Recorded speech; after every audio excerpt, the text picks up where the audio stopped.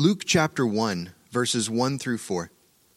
Many people have set out to write accounts about the events that have been fulfilled among us. They use the eyewitness reports circulating among us from the early disciples. Having carefully investigated everything from the beginning, I also have decided to write an accurate account for you, most honorable Theophilus, so you can be certain of the truth of everything you were taught. Luke, the author of this book, was a doctor, a physician. This makes a lot of sense given the sophisticated nature of his writing. Most historians believe that Luke was a Greek, making him the only Gentile author in the New Testament. Luke's gospel is one of two books that Luke wrote, the other being the New Testament book of Acts. And these two books go together, and they're addressed to the same person, an individual by the name of Theophilus. The name Theophilus means one who loves God. It's likely that Theophilus was a Roman official who decided to follow Jesus and needed someone like Luke to help him grow in his faith. It's also possible that he was someone who was simply seeking after truth, and Luke wanted to share the truth of Jesus with him. Either way, we have very little information about this person. At the very least, we do know that Luke's original audience was primarily Gentiles. And one reason for this is that Luke used far fewer Old Testament references than the other Gospels, Matthew, Mark, and Luke. That being said, if ever there was a man who wrote a book filled with good news that was meant for everyone, it was Dr. Luke. His key message is summed up in Luke chapter 19, verse 10, which says, "For the Son of Man came to seek and save those who are lost." Author Warren Wiersbe once wrote that Luke presents Jesus Christ as the compassionate Son of Man who came to live among sinners, love them, help them, and die for them. Throughout his gospel, Luke emphasizes the compassion of Jesus towards the poor and the powerless. We see Jesus healing the sick and forgiving the sinner. We see him teaching with the kind of clarity and authority that could only come from God. Throughout this gospel, we meet individuals as well as crowds, men and women, poor people as well as rich people, sinners and saints. All of these accounts were given to reinforce the truth that Jesus is who he says he is, that Jesus is the Christ, the Son of the living God.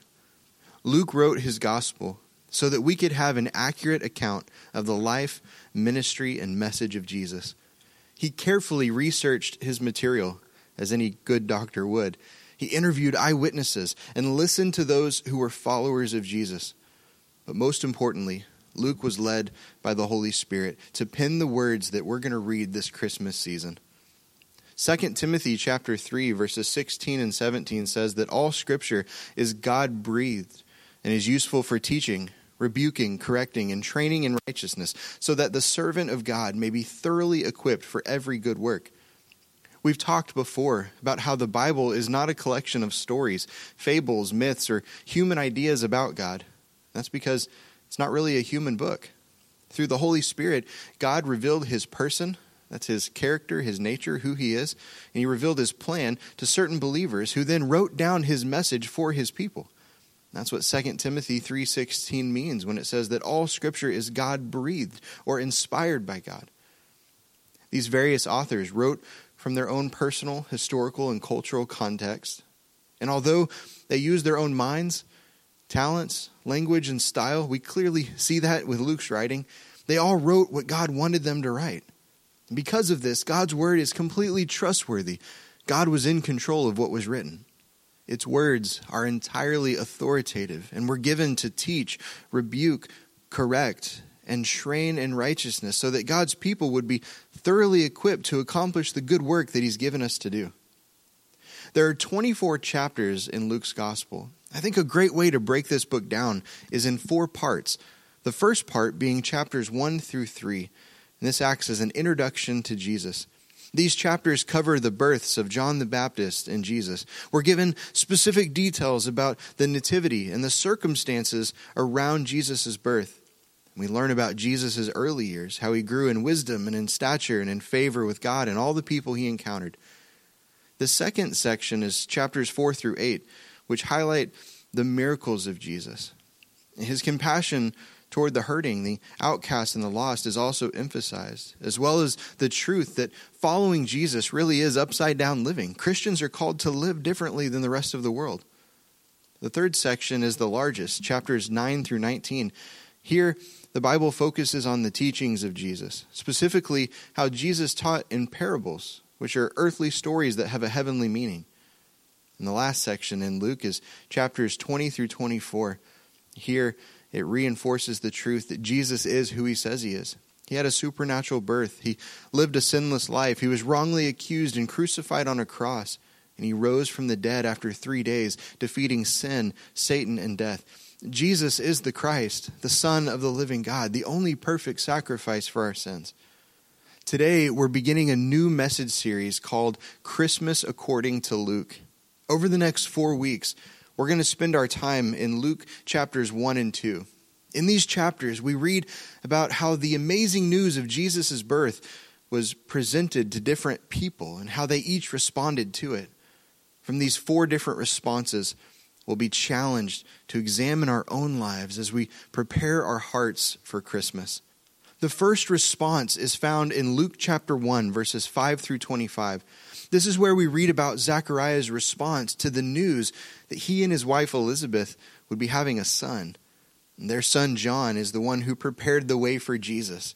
The first thing that we learn about Zechariah is that he was a faithful priest. If you're taking notes, that's what you can write down. Zechariah was a faithful priest.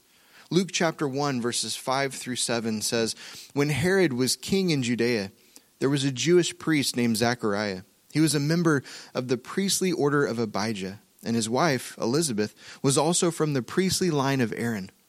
Zechariah and Elizabeth were righteous in God's eyes, careful to obey all of the Lord's commandments and regulations. They had no children because Elizabeth was unable to conceive, and they were both very old." So a little bit of context for what we're reading today. This was a really dark time in the history of God's people. In fact, they hadn't heard from God in over 400 years, not since the events that took place in the Old Testament book of Malachi. Their spiritual leaders were shackled by man-made tradition, and in some instances, they were full-on corrupt. And their king, a guy by the name of Herod the Great, who was not so great, was a tyrant. But no matter how dark the day, God is always faithful, and there are always people who want to faithfully live for him. And this is where Zechariah and Elizabeth come in. Zechariah, whose name means Jehovah has remembered, and Elizabeth, whose name means God is my oath. This was a godly couple. The Bible tells us that they were righteous in God's eyes, that they were faithful and obedient to God. As a Jewish priest, Zechariah worked at the temple, managing its upkeep, teaching people about God and directing the worship services. Whether the task was big or small in human eyes, Zechariah was faithful at whatever he did. Luke chapter 16, verse 10 says, "If you are faithful in the little things, you'll be faithful in the large ones. But if you're dishonest in little things, you won't be honest with greater responsibilities."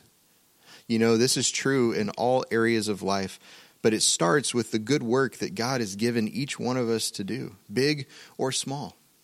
We look to Zechariah's example. He was faithful in the small things. He was faithful in the large things. Zechariah was a faithful priest. The second thing that we learn about Zechariah is this, if you're taking notes. Zechariah was a fearful priest. So he was a faithful priest, but he was also a fearful priest. Luke chapter 1, verses 8 through 17 says, "One day, Zechariah was serving God in the temple, for his order was on duty that week. As was custom of the priest, he was chosen by lot to enter the sanctuary of the Lord and burn incense. While the incense was being burned, a great crowd stood outside, praying. While Zechariah was in the sanctuary, an angel of the Lord appeared to him, standing to the right of the incense altar. Zechariah was shaken and overwhelmed with fear when he saw him. But the angel said, 'Don't be afraid, Zechariah. God has heard your prayer.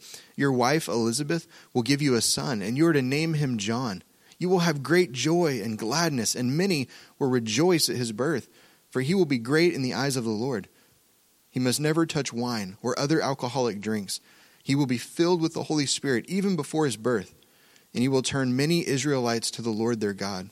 He will be a man with the spirit and power of Elijah, and he will prepare the people for the coming of the Lord. He will turn the hearts of the fathers to their children, and he will cause those who are rebellious to accept the wisdom of the godly. So at this time, there were around 20,000 priests serving throughout the country. This is way too many for all of them to minister in the same place at the same time. That's why the priests were divided into 24 groups or 24 orders of around 1,000 priests in each order. Zechariah was a member of the Abijah order. This is the order that was on duty at the temple this particular week. So every morning, one priest would enter the holy place in the temple and burn incense. The priests would cast lots to decide who would enter the sacred room. That's kind of like rolling dice. Out of almost 1,000 priests, Zechariah was the one chosen to enter the sanctuary and burn incense on this particular day. That was not by chance that he was chosen. This is a responsibility that may come only once in a lifetime for a priest. Zechariah being chosen was not by chance. It was by providence. God was guiding these events to prepare the way for Jesus. And it was on this day that God showed up and spoke to Zechariah. While he was in the sanctuary, an angel by the name of Gabriel appeared to him. Now, Luke mentions angels 23 times throughout his gospel. If you jump over to the book of Revelation, chapter 5, verse 10, we're told that there are millions of angels in heaven, too many to even count. But only 2 of these angels are mentioned by name in Scripture. That's the angel Michael and the angel Gabriel. When Gabriel appeared to Zechariah, he was shaken and overwhelmed with fear. With how angels are described in the Bible, I think any one of us would have had the exact same response. Don't be afraid. Those were the first words out of the angel Gabriel's mouth to Zechariah. See, he didn't have to be afraid because God had heard his prayers. His wife, Elizabeth, was going to have a son. Now, it's likely that Zechariah thought that this was God's judgment with the angel showing up and talking with him, but that wasn't the case. Zechariah and Elizabeth were both very old, and I think this is a nice way of saying that they just weren't able to have kids anymore. From a human perspective, having a child was out of the question, but God answers prayers in his own way and in his own time. And what seems impossible with man is not impossible with God. Just imagine how excited Zechariah must have been when he heard the news. There are several key words and themes throughout Luke's gospel. Words like rejoicing and joy. These are common words that we're going to see. Hearing good news brings joy into our lives. Hearing that they were going to have a son, that would bring joy into their lives. Hearing the good news that you're going to have a baby would bring joy into any one of our lives. Every time my wife and I heard that we were going to have a baby, we experienced a kind of joy that simply cannot be explained. Hearing good news like this brings joy. After telling Zechariah that he and Elizabeth were going to have a son, Gabriel instructed him to name his son John, which means Jehovah is gracious. We're told that John would be filled with the Holy Spirit even before he was born, and he would turn a lot of people back to God. He would be a man with the spirit and power of Elijah. John's role was almost identical to that of the Old Testament prophet Elijah, encouraging people to turn away from their sin and to turn back to God. That's what the Bible means when it says this. John was also to be the one who would prepare the way for Jesus' ministry here on earth. So Zechariah was a faithful priest, but he was also a fearful priest. Now, in spite of his fear, God was about to do something amazing. God always keeps his word, even when we fall short. And he's the God of following through. The third thing that we learn about Zechariah is that Zechariah was an unbelieving priest. He was an unbelieving priest. Now, you may be thinking, wait a minute, I thought he was a faithful priest. How can you be faithful and unbelieving at the same time? Luke chapter 1, verses 18 through 22 says, Zechariah said to the angel, how can I be sure this will happen? I'm an old man now, and my wife is also well along in years. Then the angel said, I am Gabriel. I stand in the very presence of God. It was he who sent me to bring you this good news. But now, since you didn't believe, you will be silent and unable to speak until the child is born. For my words will certainly be fulfilled at the proper time. Meanwhile, the people were waiting for Zechariah to come out of the sanctuary, wondering why he was taking so long. And when he finally did come out, he couldn't speak to them. And then they realized from his gestures and his silence that he must have seen a vision in the sanctuary. Zechariah was a faithful priest, but he was also an unbelieving priest. You'd think that the presence of an angel and the announcement that he and his wife were going to have a baby would encourage his faith, but this wasn't the case. Instead of trusting God by faith, Zechariah looked at himself, looked at his circumstances, thought of his wife, and decided that the birth of a son was just impossible. He allowed his circumstances to dictate his actions. How often do we do this? God has given us over 8,000 promises in his word, promises that we can build our lives on. But instead of walking by faith, we tend to walk by fear. If you're anything like me, it's easy to allow your circumstances to dictate your actions. Or, like Zechariah, we look for more than the word of God, when in reality, that's all we need. Zechariah wanted some additional assurance beyond what Gabriel was telling him. And this was ultimately unbelief. And unbelief is something that God does not accept. There's a difference between doubt and unbelief, though. We can dive deeper into these two things another time. In his unbelief, Zechariah was questioning God's ability to follow through with his own promise. As a priest, surely he hadn't forgotten all that God did for Abraham and Sarah with the birth of their son Isaac. Surely he hadn't forgotten all that God had done in delivering his people out of bondage and slavery in Egypt. It seems as though he thought physical limitations were too much for God. But before we criticize Zechariah, remember the Bible is for learning, but it's also for living. So we need to examine our own lives and our own faith. Are you a person who acts based on circumstances? Or are you a person who walks by faith? Hebrews chapter 11 verse 1 tells us that faith is being sure of what we hope for and certain of what we do not see. There are two words that describe biblical faith. Those words are sure and certain. The beginning point of faith is believing in God's character. It's being sure that he is who he says he is. And the end point of faith is believing that God will fulfill his promises, even though we don't see those promises materializing yet. It's being certain that he'll do what he says he'll do. Hebrews chapter 11 verse 6 says, "And it is impossible to please God without faith. Anyone who wants to come to him must believe that God exists and that he rewards those who sincerely seek him." So anyone who wants to come to God must believe that he exists. That's being sure that he is who he says he is, and that he rewards those who sincerely seek him. That's being certain that he'll do what he says. I think it's safe to say that faith is blessed, but unbelief is judged. As a result of Zechariah's unbelief, God made it so that he was unable to speak until his son was born. When he left the sanctuary, he was unable to share with the people about all that he had seen and experienced.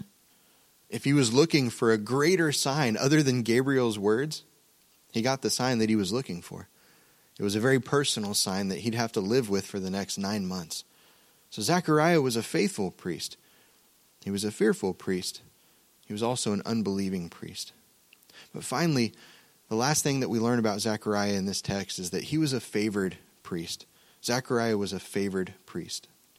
Luke chapter 1, verses 23 through 25 says, "When Zechariah's week of service in the temple was over, he returned home.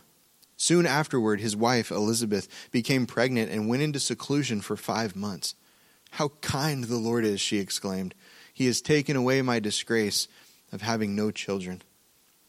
I can't imagine how difficult it must have been for Zechariah to get through these 9 months, not only because of his handicap, but also because of his excitement. He lived in the hill country of Judea, which was not a quick walk from the temple in Jerusalem. The journey home would have been enough to drive me crazy for sure. I can't keep good news to myself. When I buy a gift for my wife, whether it's for her birthday or for Christmas, she usually finds out what she's getting long before the actual event. I can't keep good news to myself. Here, God kept his promise, as he always does. Elizabeth conceived a son. Again, what a reminder for us today that nothing is impossible with God. This is a truth that shows up time and time again throughout Luke's gospel. Nothing is impossible with God. Apparently, the amazement and the curiosity of the people was too much for them to take because Elizabeth decided to go into seclusion for several months. But their response to this good news was still one of joy. It was one of praise and worship. God's grace and mercy was so evident in their lives. Zechariah was a favored priest. Not only was his wife going to have a son in her old age, but the birth of their son would act as a sign that the Messiah was coming. I can't help but think of the words in Isaiah chapter 9, verse 2, a prophecy that was given about 700 years before the birth of Jesus. The prophet Isaiah wrote, "The people who walk in darkness will see a great light. For those who live in a land of deep darkness, a light will shine." These were dark times for God's people, but a light was coming. And Zechariah and Elizabeth's son, John, he would have the privilege and the responsibility of preparing the way for the one who is the light of the world.